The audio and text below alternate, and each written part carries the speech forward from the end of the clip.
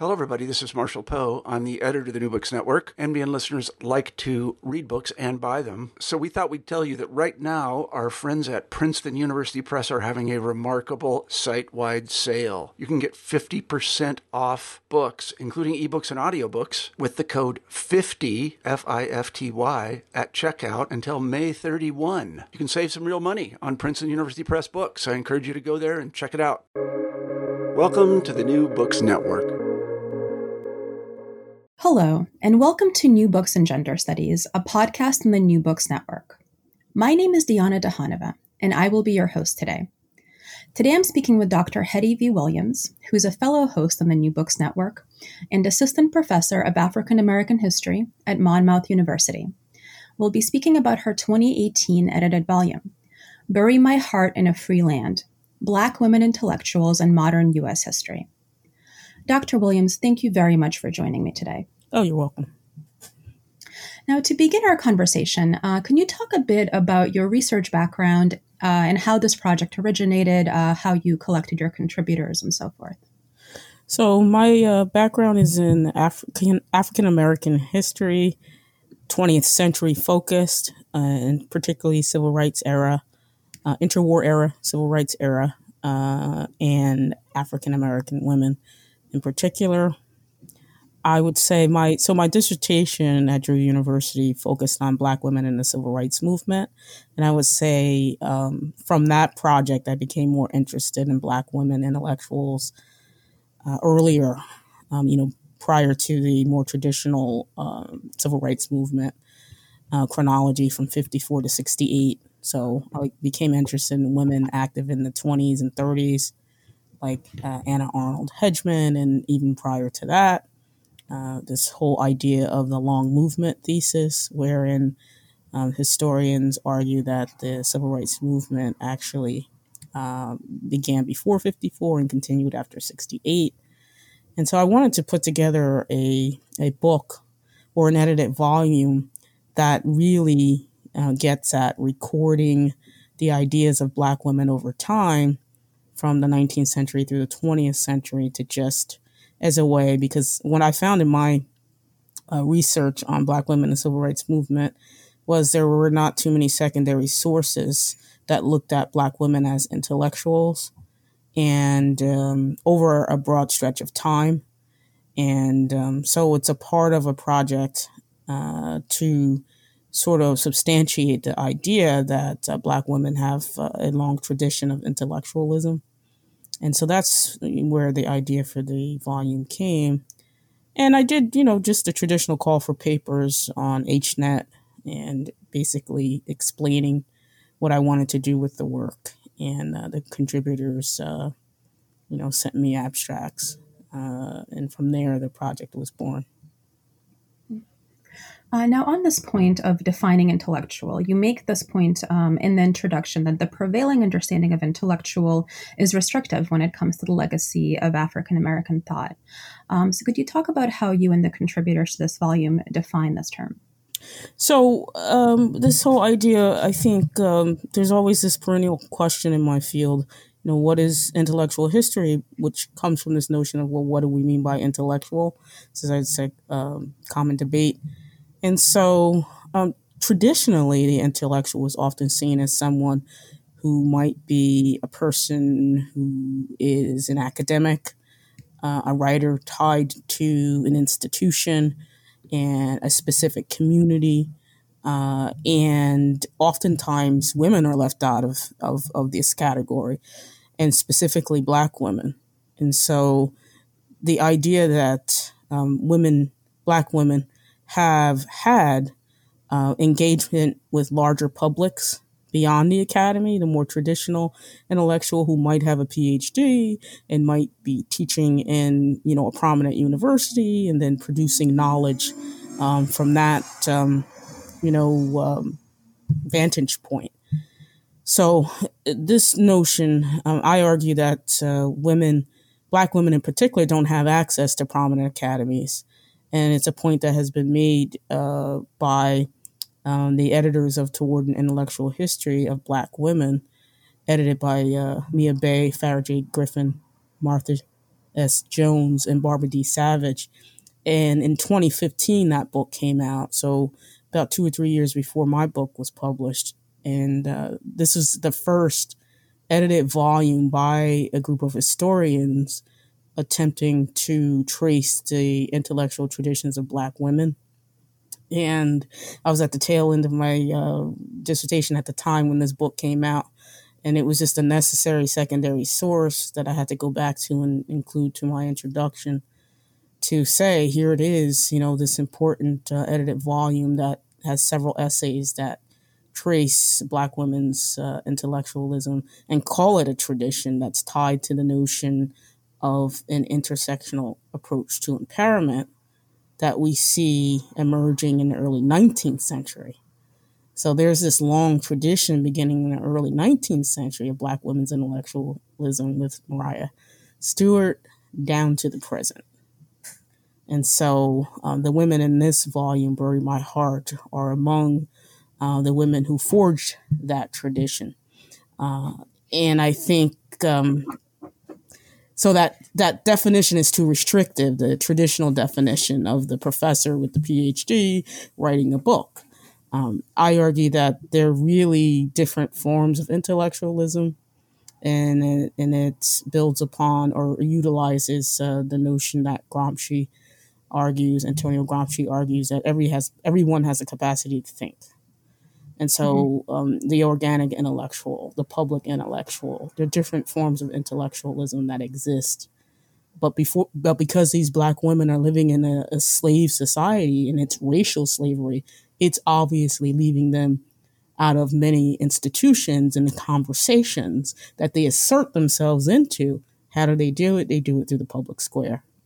And so they do it by writing things down, preaching and teaching to larger publics. And so that gets us into the notion of the public intellectual. I hope that answers your question.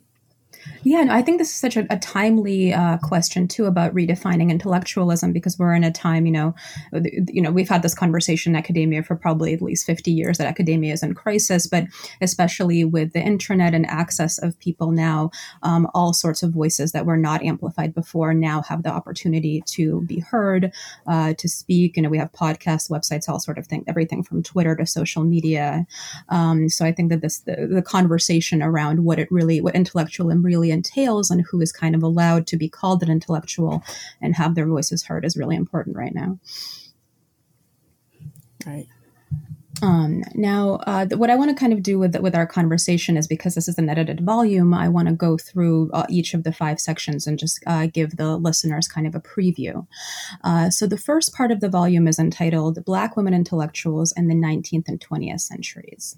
And these essays, quote, situate the voices of Black women activist intellectuals within the framework of 19th and early 20th century American reform, arguing that Black women and their ideas were central to the development of the abolitionist, women's rights, and temperance campaigns that defined the century, close quote. So this section addresses the pathways that African American women during this period took into politics, given that, as you mentioned, traditional routes were closed. So could you discuss some of the alternative ways that they entered public life, and what were some of the causes that they focused on? So one major feature of Black public life, early 19th century, is the cause of abolition, the abolitionist cause, which was, of course, tied to the rise of the Black church movement at the time. And so many of these early women are church women, and their ideas are, bound up with African-American religiosity. And so that was one way of entering the public square. But of course, the churches often said, you may not speak in church, you may not stand up in church. So what did these women do? Women like Joanna Lee said, well, I'll write a spiritual biography, in which she essentially says, God spoke to me and told me that I may speak. And Mariah Stewart, who's the first woman, not only the first Black woman, the first woman in American history to speak to an audience of both men and women together, takes to the public square and says, these are my ideas about God and abolition. God and slavery. and slavery is wrong. And these women are also talking about, so one of the two major movements, I would say, is the Black church movement and the abolitionist movement. We know many of the great Black women involved in these various movements, obviously Sojourner Truth, Harriet Tubman, and so on. And so I think the Black church movement and the abolitionist movement are two of the early movements that Black women become involved with in the early 19th century. So from the abolitionist movement to the turn of the century, the suffrage movement, obviously, Ida B. Wells with Marcia Darling's essay. And then Black women by the end of the 19th century begin to refer to this time frame, the late 19th century, 1890s through the early 20th century, as the women's era. As Teresa Blue Holden notes, that these women are at that point referring to this particular time period as the women's era.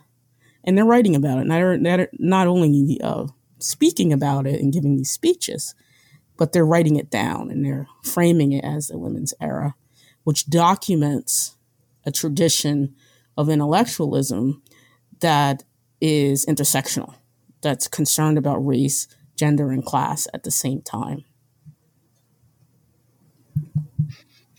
Now, part 2 concerns Black women intellectuals in the New Negro era. And an important force in this history is the African American Women's Club movement. Yes. Could you talk about this movement and the women whom it propelled into the public spotlight? So the Black Women's Club movement in the late 19th century, early 20th century, women like Ida B. Wells is very prominent here. And many historians have come to argue that when it comes to Black leadership in the late 19th century, Ida B. Wells, is several biographies of her. The argument is like her leadership rivaled that of Du Bois and Booker T. Washington through this women's era. And so I think the more obvious woman propelling this is Ida B. Wells, Josephine St. Pierre Ruffin, and the Black Women's Club movement that becomes prominent, Mary Church Terrell, and National Association of Colored Women. The height of the Black Women's Club movement era is really taking off between 1890 and 1920. But these women are also, because of embracing an intersectional approach to empowerment, they're also engaging in associations like helping to found the NAACP. So that intersectional approach that is cross-gender, cross-race, cross-class is a constant theme in Black women's intellectual traditions through the turn of the century, through early 20th century. Now, part 3 covers some of the lesser known women of the civil rights era. And I have to say that this was probably my favorite part of the book. I really learned a lot here. So can you talk about who some of these women were and why have they been overlooked in the intellectual history of Black women specifically? So yes, so part 3, Black women intellectuals in the civil rights, Black Power era. Another thing I wanted to do with this volume is, because obviously there's a great deal of work that has been done by the time I published this on Black women in history, and or at least an increasing amount of work on individuals like Ida B. Wells. But what I wanted to do was focus on some of the women who have been overlooked. And so in this part, Anna Arnold Hedgeman is one. Pauli Murray, increasing amount of work being done on Pauli Murray, I think. Wanda Coleman. And then I'm looking at a group of Black women intellectuals in the National Alliance of Black Feminists. And Anna Arnold Hedgeman is probably the least known woman of the civil rights era, yet she lived to be almost 91 years old. Her life and her work in the civil rights movement crossed many associations and movements. In the 20s, she's organizing in Jersey City, New Jersey. She, as a member of the YWCA, she's trying to organize Black women working class Black women who are working in the laundry centers at the time. And she's trying to organize them through the YWCA. And moves on to Harlem section of New York after being active in New Jersey. But she's important, and I look at her as a public intellectual. That term public intellectual, I think, applies to her. Although, she does have a formal education. She has a college degree. She has an honorary doctoral degree. So in some ways, she meets the criteria for the more traditional term or definition. But she is the only woman who helps to organize, on the committee to help to organize the March on Washington in 1963. And so A. Philip Randolph, the famous labor leader, did ask her to join that committee, but she was the only woman invited to join that committee. And that speaks to her prominence in Black left labor politics. And so the historians who argue for the long movement thesis say there is this coalition among white labor radicals, activists, and African Americans, trade unionists between the 1920s and 1930s who lay the foundation of the civil rights movement. So on the one hand, Hedgeman is a foundational figure and lives this extraordinary long life and moves with the larger struggle for Black equality. And yet her story is unknown. Jennifer Scanlon's book came out about 4 years ago. It's the first and only biography of Hedgeman. And it's astounding. And Hedgeman knows this. She knows she's going to be erased from this history. So what she does, she sits down between 1964 and 1977. She churns out a memoir and an autobiography of her life. And in the pages of those writings, she essentially says she's reminding her reader constantly of who she is and where she was at the most prominent events in the movement. And so I think Pauli Murray, is more recognized by historians of women's history, gender history. But at the same time, there's not a great deal of biographies or intellectual biographies on Pauli Murray. Only recently, right? I think in the last, say, 2 or 3 years, have we begun to see more work on Pauli Murray and her activism. And these, again, are two women who were active in the development of American religion, right? Not just African American and or Black church movement. Hedgeman is a Methodist. And at the time that she's growing up, her family is the only Black family living in the town that she lives in, Anoka. And she is, active across racial lines with the National Council of Churches, working with the NAACP. And so again, the intersectional approach to empowerment is still there with both of these women, or the women that are featured in the third part of the book. This sort of autobiographical practice is quite interesting. You mentioned that some of the earlier women intellectuals also used this spiritual autobiography. So I wonder, are you familiar? Has any work been done maybe contextualizing this Black women's autobiographical practice in the larger sort of historical practice of women writing about themselves and ascribing themselves into history, because otherwise they would be silenced? Yes. I mean, there was a long, at least primarily from, I think, scholars of African American literature. Much of this work has been done by scholars of American literature. I think that those working in the field of historical research have sort of met the literary scholars in the middle around some of these questions. Intellectual history has a connection to literary studies. In part comes out of literary studies, philosophy, and political history. So intellectual history is very interdisciplinary in a lot of respects. Right. So yes, there's a lot of work that's been done around Black women's autobiography. Mm-hmm. So now the next part 4, focuses on gender and sexuality in the work of Bell Hooks and Audre Lorde. You note that the body of scholarship around gender, family, and Black sexuality remains limited. What are some of the reasons behind this lacuna, and how did Bell Hooks and Audre Lorde push back against it? Yes, so again, more recently, you're starting to see more work regarding Black sexuality and particularly transgender identity, Blackness, and so on. In the last, I would say, 2 years, some good work has begun to come out.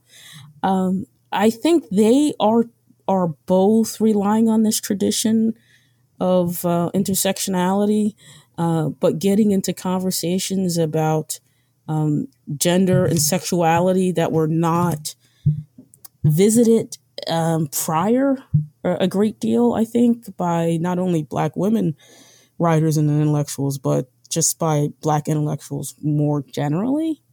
And I think that has to do with the politics of respectability that permeate Black life, Black religious life, Black life and culture, right? This whole idea of we have to project a particular Blackness to the public. And it can't be one that's associated with quote unquote deviant sexualities, right? And so Lorde is saying, well, wait a minute. She's extending, I think, in a lot of ways, the notion of intersectionality to include sexuality, beyond race, beyond gender, beyond class, expanding it. And so Bell Hooks is doing the same thing in many ways, and being critical of Black men in doing so. They're not the first to do it, obviously. Zora Neale Hurston, who appears in the earlier section on the New Negro Era, the essay on Zora Neale Hurston, who's pushing back as well in her literature about Black society.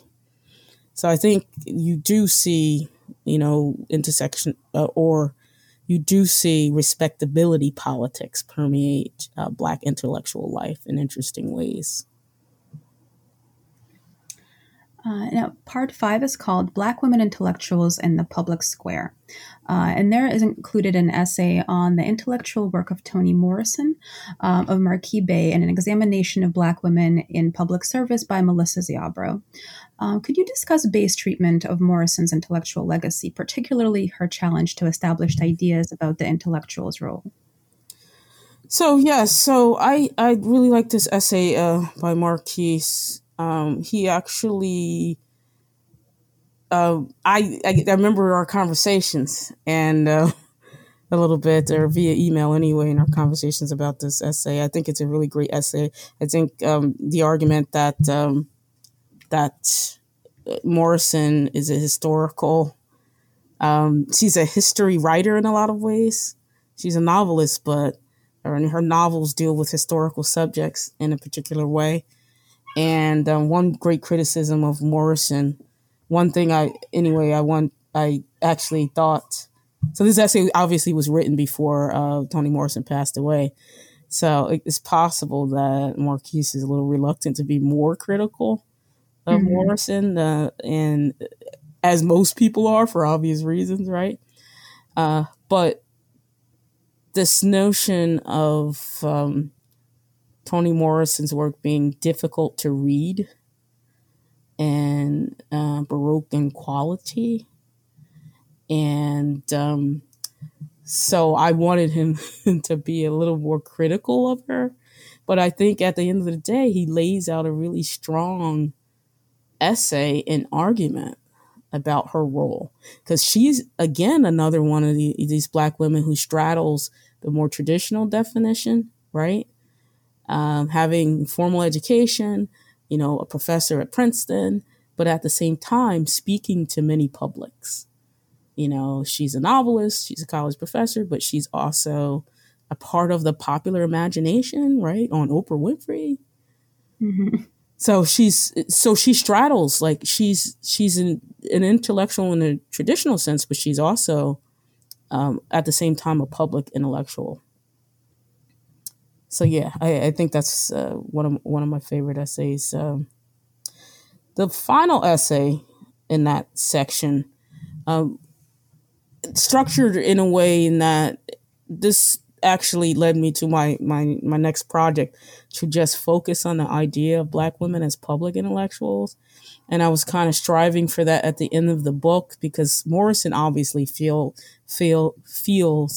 the gap of that definition in a lot of ways, where she is very much a public intellectual. And she was that before she became a college professor, right? Mm-hmm. And the last essay, looking at Admiral Michelle Howard, then takes us back around to the notion of everyone, even a person. Zora Neale Hurston didn't think of herself or define herself as an intellectual, but yet she was one, right? Hedgeman writes down, I'm not an intellectual, yet she was one. I think in a public sense, a public intellectual, right? And so why would so the last essay was my attempt to demonstrate how Black women are people of ideas, no matter what space they occupy. And Howard obviously is a woman of ideas about the power of public service, and then how that's tied to one's notion of citizenship, and how Black women and men use the military as not just a means for, economic advancement or, stature in the community, sort of the same way the Black church is used, right, by the Black ministers, right? Status, right? Economic advancement, leadership. And so the argument there is really Michelle Howard, not a intellectual in the traditional sense, but more to demonstrate how Black women use public service, and specifically the military, to demonstrate that they are human and worthy of full citizenship. That brings me to a general question that I was hoping we would have time to address, and it looks like we will. So you've talked about intersectionality and the importance of intersectionality in all of these movements. So how did these activists and public intellectuals, including some of the earlier abolitionists that we discussed, center women-specific concerns, and how did that, and maybe in some cases, create conflict? So one of the, when we go back to this long tradition, and particularly the Black women preachers who are also writing spiritual biographies in the 1830s, 1840s, they are looking at sexual violence against women as a part of their argument against slavery, and as members of the larger abolitionist cause. And that's happening in the spiritual autobiographies, but it's obviously happening with Harriet Jacobs in her autobiography. And she's talking about the threat of sexual violence and sexual violence that Black women had to confront. And you see that as a common concern, and even down to Audre Lorde, the famous interview that she does with James Baldwin.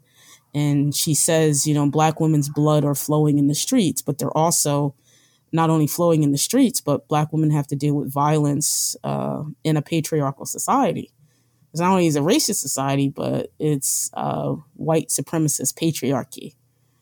And so to make their arguments about the violence that is done to Black women, the bodily violence, it's a constant concern. It's a constant part of their discourse.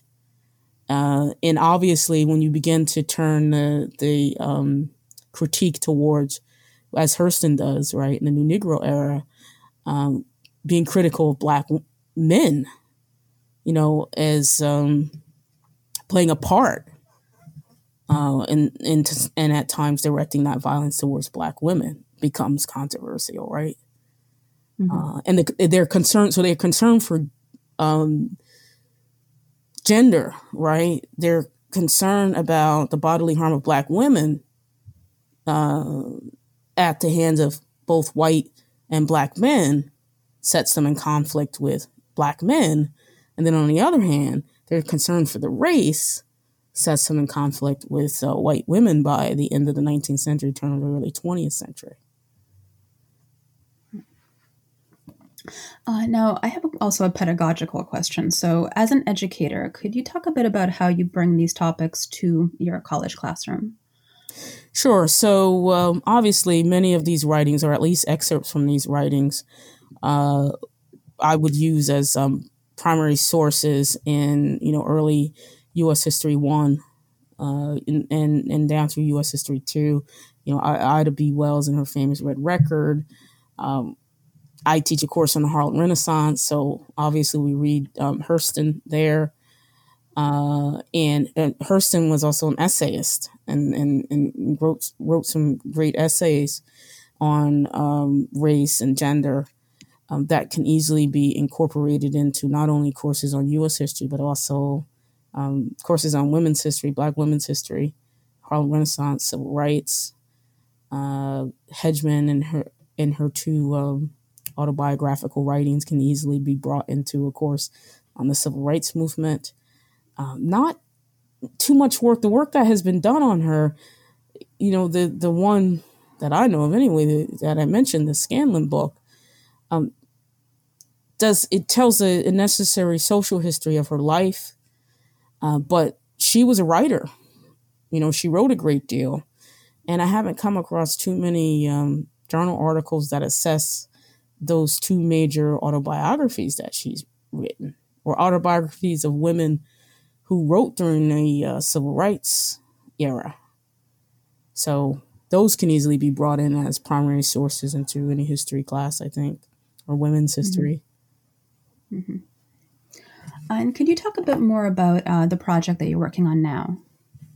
So the project that I'm working on now is called A Seat at the Table. It's another edited volume, Black Women as Public Intellectuals in U.S. History and Culture.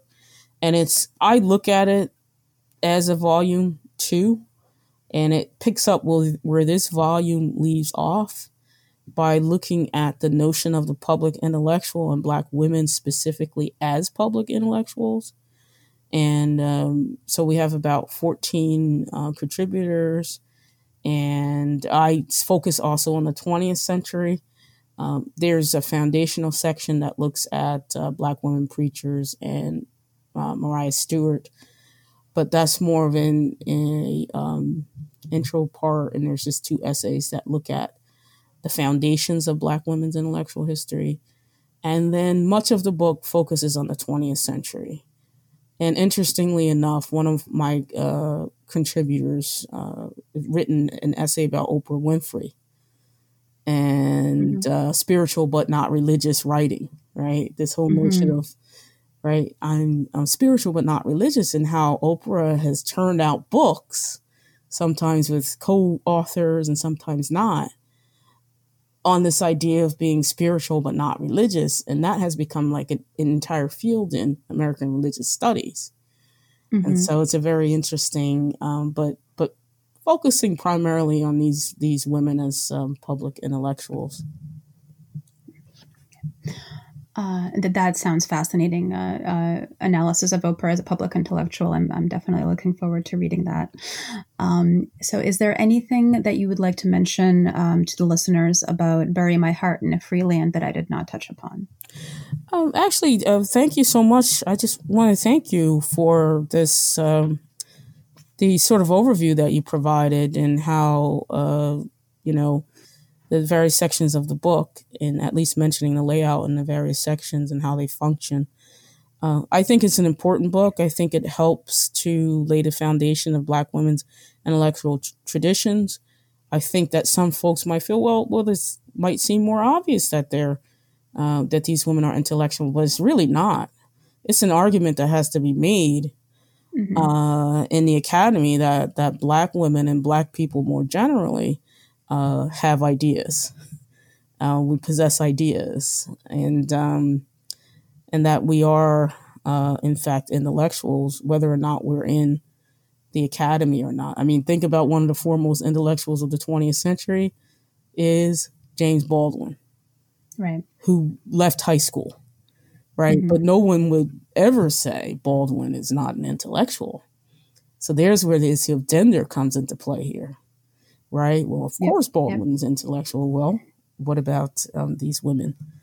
Of course they are. It's not, it doesn't seem like a matter of debate, but it sure is. Absolutely. And I mean, I think a lot of sort of the most important academic books for their ideas, and we would look back and say, well, that seems so obvious, right? But it's not obvious until the case is made. Right. The case has to be made is a great way to say it. Yeah, exactly. Well, today I've been speaking with Dr. Hetty V. Williams, Assistant Professor of African American History at Monmouth University, about her 2018 edited volume, Bury My Heart in a Free Land, Black Women Intellectuals in Modern U.S. History, and that is available from Praeger. Dr. Williams, thank you very much again for joining me for this conversation and for doing this very important work. Thank you for having me.